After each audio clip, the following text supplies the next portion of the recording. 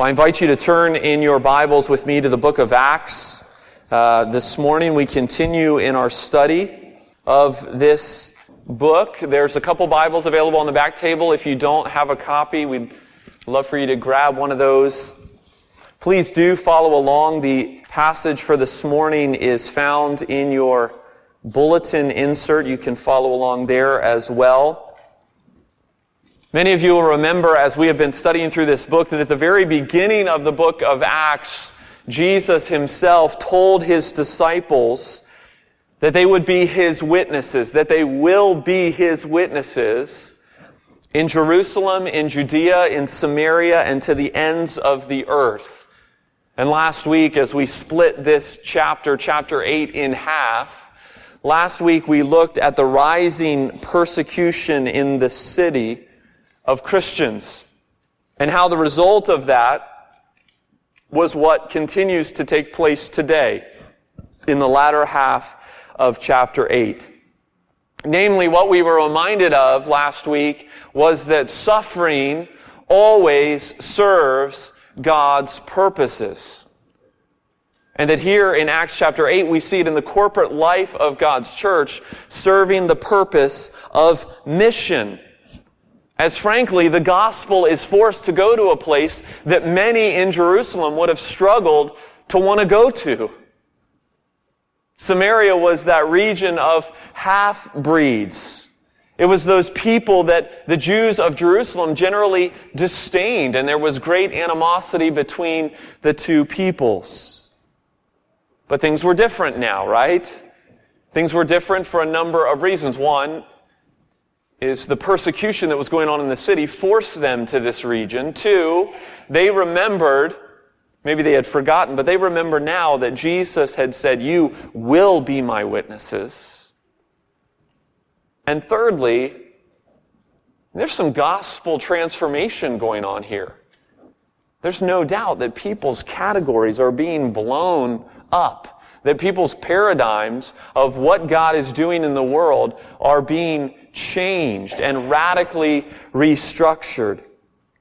And so Luke, in the beginning of chapter 8, after focusing us on kind of what is happening, big picture in the church, today, as we move to the latter half of chapter 8, kind of zooms us in a bit and gives us a glimpse of the power of the preaching of God's Word that's going forward and some of the challenges that the early church faced in its mission.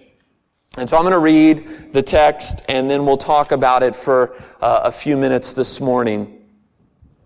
Acts chapter 8, and I'm going to go ahead and start in verse 4. We looked at verse 4 through 8 last week, but just to give a little context, I'm going to start there and then we'll read through verse 25. Now those who were scattered about went preaching the word. Philip went down to the city of Samaria and proclaimed to them the Christ. And the crowds with one accord paid attention to what was being said by Philip when they heard him and saw the signs that he did. For unclean spirits, crying out with a loud voice, came out of many who had them, and many who were paralyzed or lame were healed. So there was much joy in that city. But there was a man named Simon who had previously practiced magic in the city and amazed the people of Samaria, saying that he himself was somebody great. And they all paid attention to him, from the least to the greatest, saying, "This man is the power of God that is called great." And they paid attention to him because for a long time he had amazed them with his magic. But when they believed Philip, as he preached good news about the kingdom of God and the name of Jesus Christ, they were baptized, both men and women. Even Simon himself believed, and after being baptized, he continued with Philip. And seeing signs and great miracles performed, he was amazed. Now when the apostles at Jerusalem heard that Samaria had received the word of God, they sent to them Peter and John, who came down and prayed for them, that they might receive the Holy Spirit. For he had not yet fallen on any of them, but they had only been baptized in the name of the Lord Jesus. Then they laid their hands on them and they received the Holy Spirit. Now when Simon saw that the Spirit was given through the laying on of the apostles' hands, he offered them money, saying, "Give me this power also, so that anyone on whom I lay my hands may receive the Holy Spirit." But Peter said to him, "May your silver perish with you, because you thought you could obtain the gift of God with money. You have neither part nor lot in this matter, for your heart is not right before God. Repent, therefore, of this wickedness of yours, and pray to the Lord that, if possible, the intent of your heart may be forgiven you. For I see that you are in the gall of bitterness and in the bond of iniquity." And Simon answered, "Pray for me to the Lord, that nothing of what you have said may come upon me." Now when they had testified and spoken the word of the Lord, they returned to Jerusalem, preaching the gospel to many villages of the Samaritans. Amen. This is the word of the Lord. There are some things in life that money can't buy. And for everything else, there's MasterCard. You ever heard that motto, that tagline? For years, this was the tagline of an advertising campaign that highlighted the fact that there were just some things in our lives that were priceless, that were out of reach of any sized wallet. Things like family, things like love. It's a slogan that I couldn't help but have in my mind as I thought about this passage, as I read this passage, as I read the actions of the main character in our story. Through a grievous attempt at purchasing what can't be bought, Simon here reveals that he has completely misunderstood what's happening in his city. But there's more. There's more to learn from this passage, even before we get to those actions on Simon's behalf. Because what is happening here in Acts chapter 8 is that the power of God through the gospel is moving with might through a city. And it's overwhelming its adversaries. It's revealing God's grand story of redemption. And it's showing that it is no match for any man. I'm not going to lie to you. This was a tough passage. Tough passage to think about how to preach to you this morning. There's a lot going on. And some, frankly, we just don't understand what's going on. But as I studied, as I wrestled, I want this morning to frame the message of Acts chapter 8 in three truths, three things that I think will encourage you, will remind you of the gift that you have been given as the church, the gift of the good news, and the gift of the Spirit that accompanies that news. And it's my prayer that these points, that these truths that God reminds us of this morning as His church will embolden us for mission, will embolden us for the work that He's called us to as a church. Many of you know the familiar verse in Romans 1, verse 16. Paul wrote to the church at Rome and he says, "For I am not ashamed of the gospel." Why? Because it is the power of God for salvation to everyone who believes, first to the Jew and also to the Greek. And that's, I think, what this passage boils down to. This passage is a passage about the power of the gospel unto salvation. And so the first truth I want you to think about this morning is this: the power of the gospel trumps all other powers. The power of the gospel trumps all other powers. So I want you to notice, first of all, as we come to this story and this account, how the light of the gospel pierces into a dark place, a dark city like Samaria. And Luke, in order to show us what was going on in the world and how the gospel was going forth and penetrating into the dark places, he tells us this story. He introduces us to this man named Simon. We've not heard of him before, but he's a resident of Samaria. He's an ex-magician of sorts with quite a large following. In fact, to some extent, Luke tells us about this man as if to say that this is kind of his city. I mean, he is the man in this city.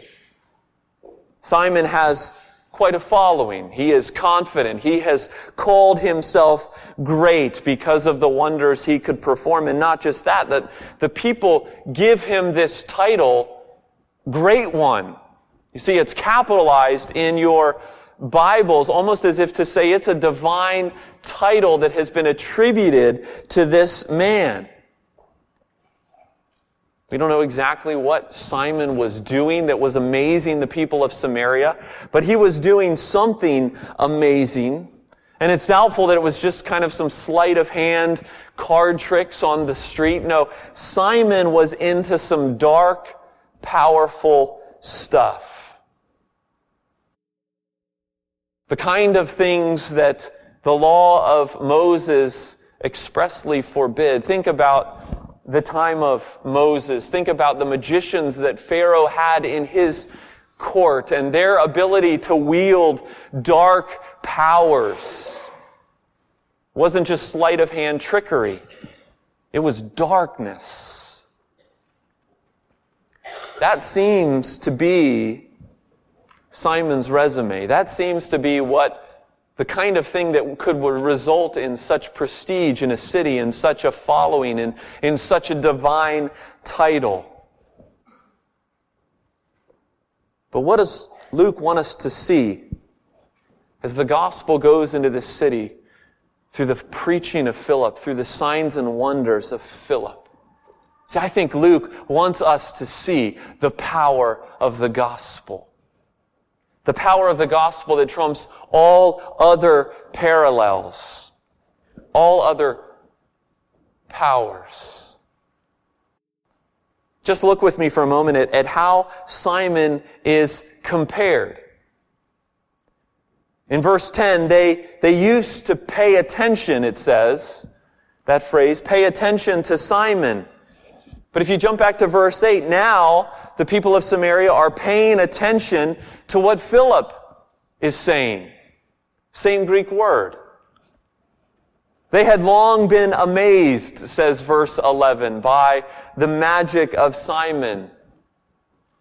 But now verse 13, Luke says Simon himself is amazed by the power of Philip.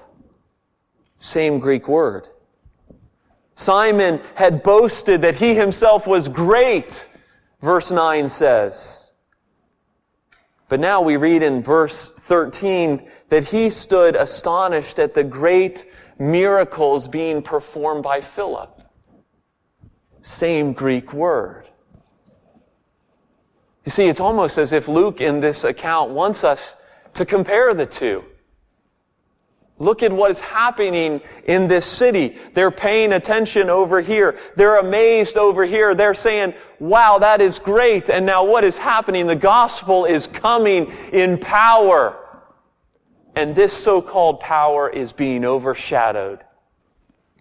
And Jesus Christ is being exalted. The power of the gospel trumps all other powers. No one is out of its reach, and no stronghold is too strong.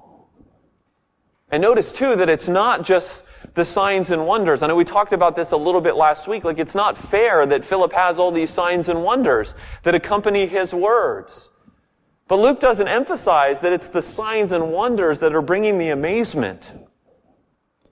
It's the preaching of the word.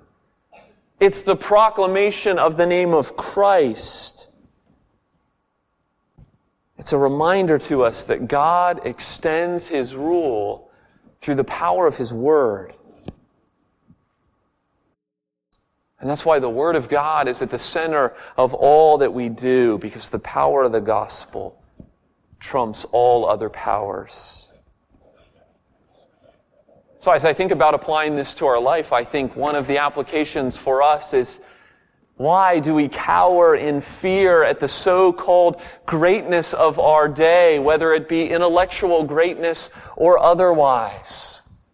Brothers and sisters, don't underestimate the power of God at work in the lives of those around you simply by the proclamation of the name of Christ. Simply by the testimony of your love and concern for others. The gospel is the power of God unto salvation. It's likely you will never face dark masters of magic. But even if you do, there is nothing to fear. Live, love, and speak Christ with boldness, without fear. That's the first thing I think Luke wants us to see as he tells us the account of Simon. But there's a second truth that I want you to see in this passage. And it's this: the power of the gospel breaks down all barriers. The power of the gospel breaks down all barriers. If your house is like mine, maybe the Olympics have been on quite a bit for the past couple days. We love the Olympics at the Hitchcock House, and the other night we watched a bit of the opening ceremonies, the parade of nations. It's always such a spectacle, and one of the things that I always love to see in the Parade of Nations is this picture of unity around sport in the midst of so much diversity. So much diversity in terms of language, in terms of geography, in terms of ethnicity, in terms of religious belief. Oh, it's not how it should be, but it's a taste. It's a picture as I watch those parade of nations. And I couldn't help but think of John's vision in Revelation 5 as the 24 elders sing this song, and they sing to the Lamb saying, "Worthy are you to take the scroll and to open its seals, for you were slain. And your blood has ransomed a people for God from every tribe and language and people and nation, and you have made them a kingdom and priests to our God, and they shall reign on earth." And I heard every creature in heaven and on earth and under the earth and in the sea and all that is in them saying, "To him who sits on the throne and to the Lamb be blessing and honor and glory and might forever." This is how it should be. This is the unity among diversity that we long for. Unity around the Lamb of God. And I think Luke, in talking here about Samaria and what's going on, wants us to see again God's plan of redemption. God's intent. He will gather worshipers for himself. One body from many different peoples. The rest of the scriptures is not silent on this either.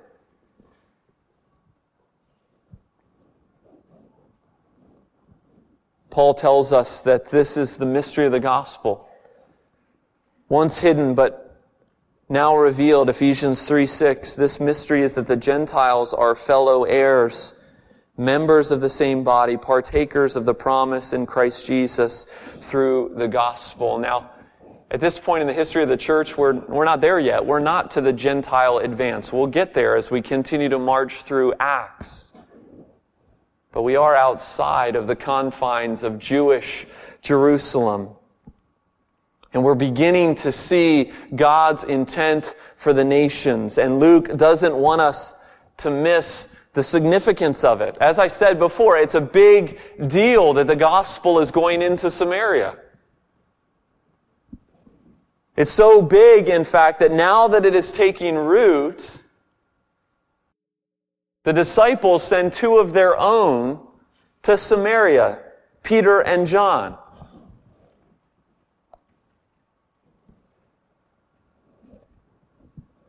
You know how there are certain individuals that can give credibility to something that is previously unknown, unendorsed.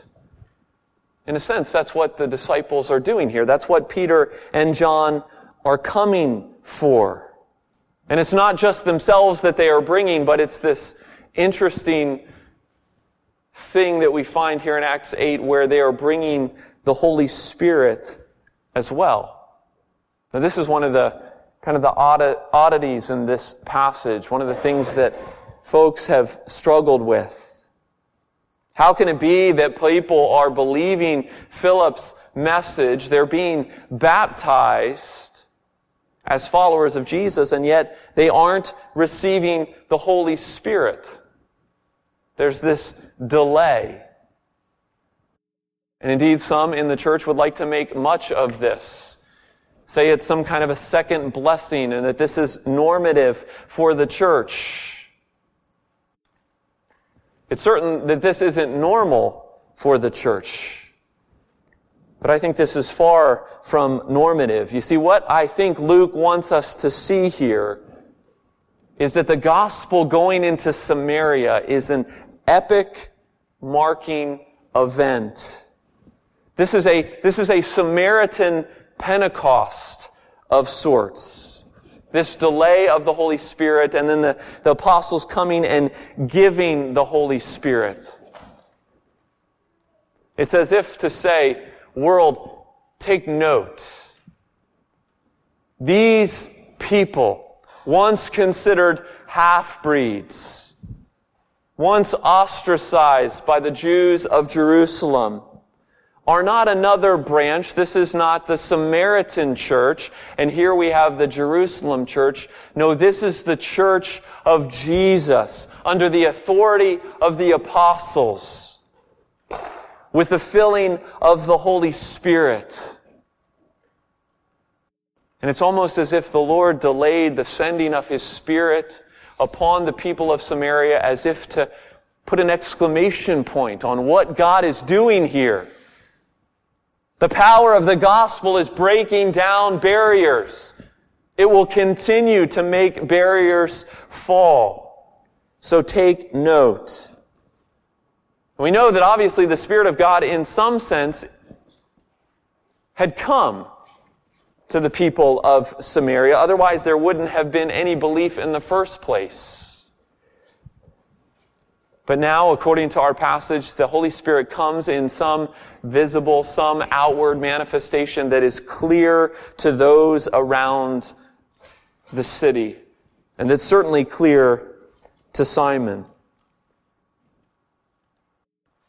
You see, I think Luke's point here is instruction for this young church that received this history many, many generations ago, and for us here today, that this is the story God is writing. The power of the gospel is breaking down barriers and will continue to do so. There's one Lord. There's one people. There is one church.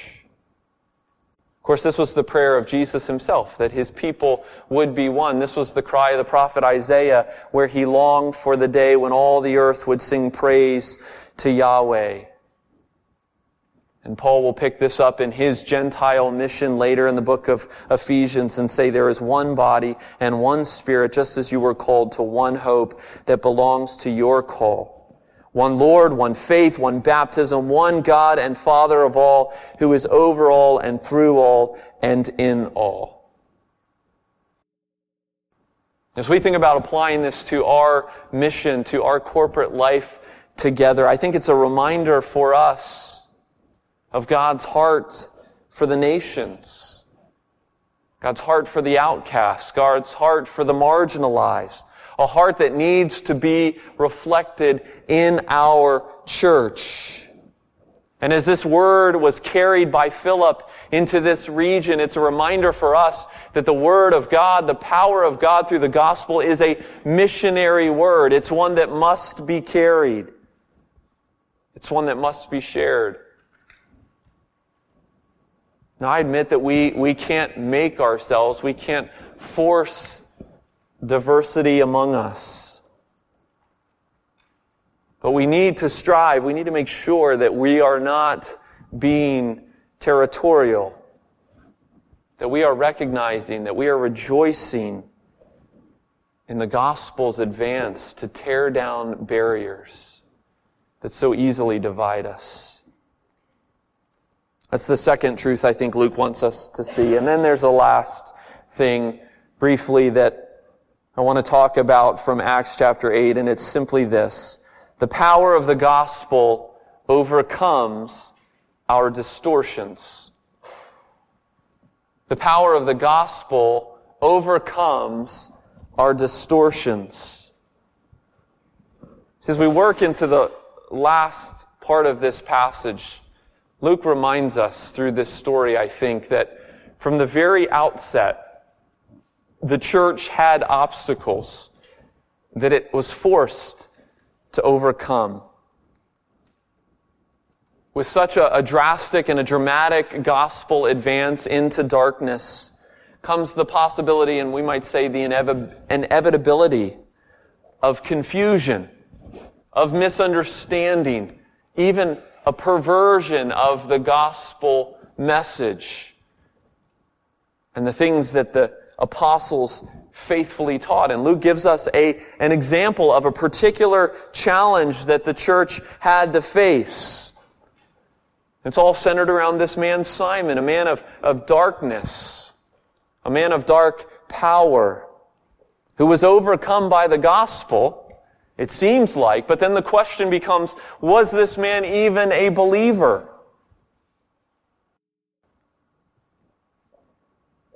It should be noted that Simon is not acting out of character in a sense. I mean, he had long been an unbeliever, a pagan in this city.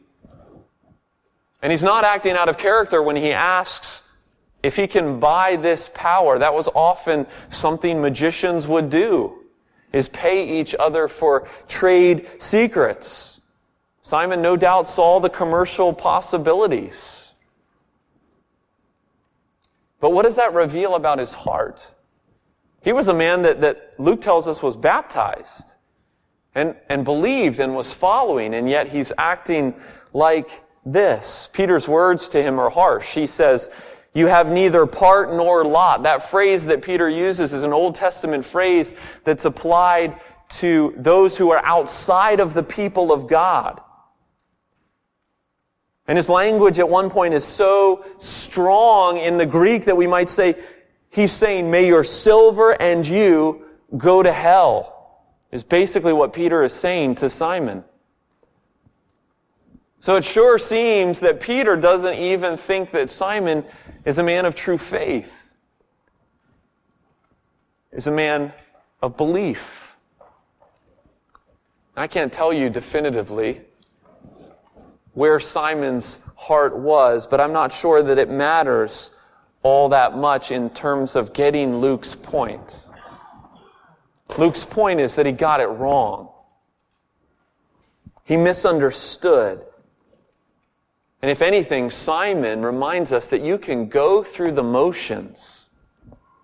You can say the right things, and yet your heart can be far from God. And it's a reminder to us, even in the church's infancy, that the church will always exist in a broken world. There will always be unintentional distortions to the gospel. There will always be intentional perversions of the gospel. And of course, in the medieval church, there was this very thing. Where it was offered to the people of God that you could buy spiritual favors, that you could essentially buy the gift of God. We don't have that in the church, but we have hints of it. We have those who will tell you on TV that God is pleased, that God will reward if you do this, if you send your check here. And maybe this even pokes and prods a bit in our hearts and maybe makes us think, is there a heart issue with us? Could there be a heart issue where we are just religiously going through the motions, thinking that our being here, thinking that our faithful giving, thinking that whatever good works we are involved in is our merit to God?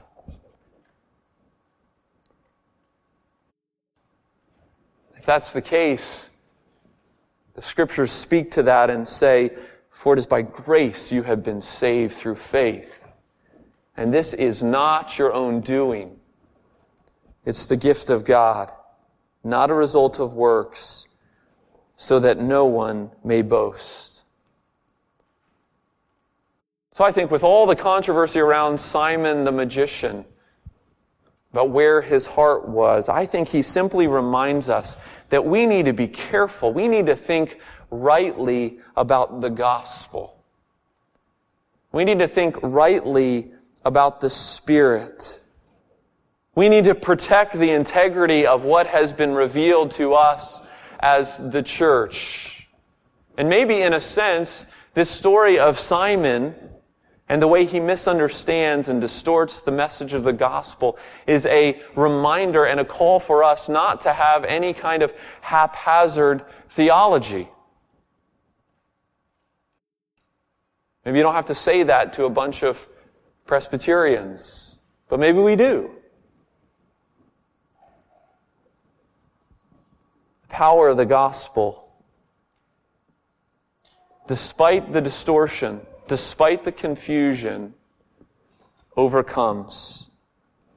It marches on, and it's too powerful. And that's really where I want our hearts to be as we go from this place this morning.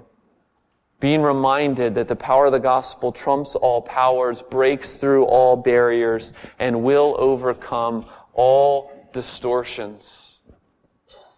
That's the message you carry. It's the Spirit you possess. May God give us grace to be faithful. Let's pray. Heavenly Father, we thank you for your word this morning. We thank you for this story that we admit is difficult to understand, and yet does reveal for us once again how even in its infancy, even as this church of Jesus was just beginning in its formal sense, that the power of the gospel and that your plan of redemption and that your purposes in the world were being made clear and were showing themselves evident to a world of darkness, a world that wasn't unlike ours. And so we pray that we as a church this morning would take heart and take heed to the truth that's found here, that we might go from this place emboldened with the message that we carry, careful to handle it rightly, and rejoicing in its power to break down division.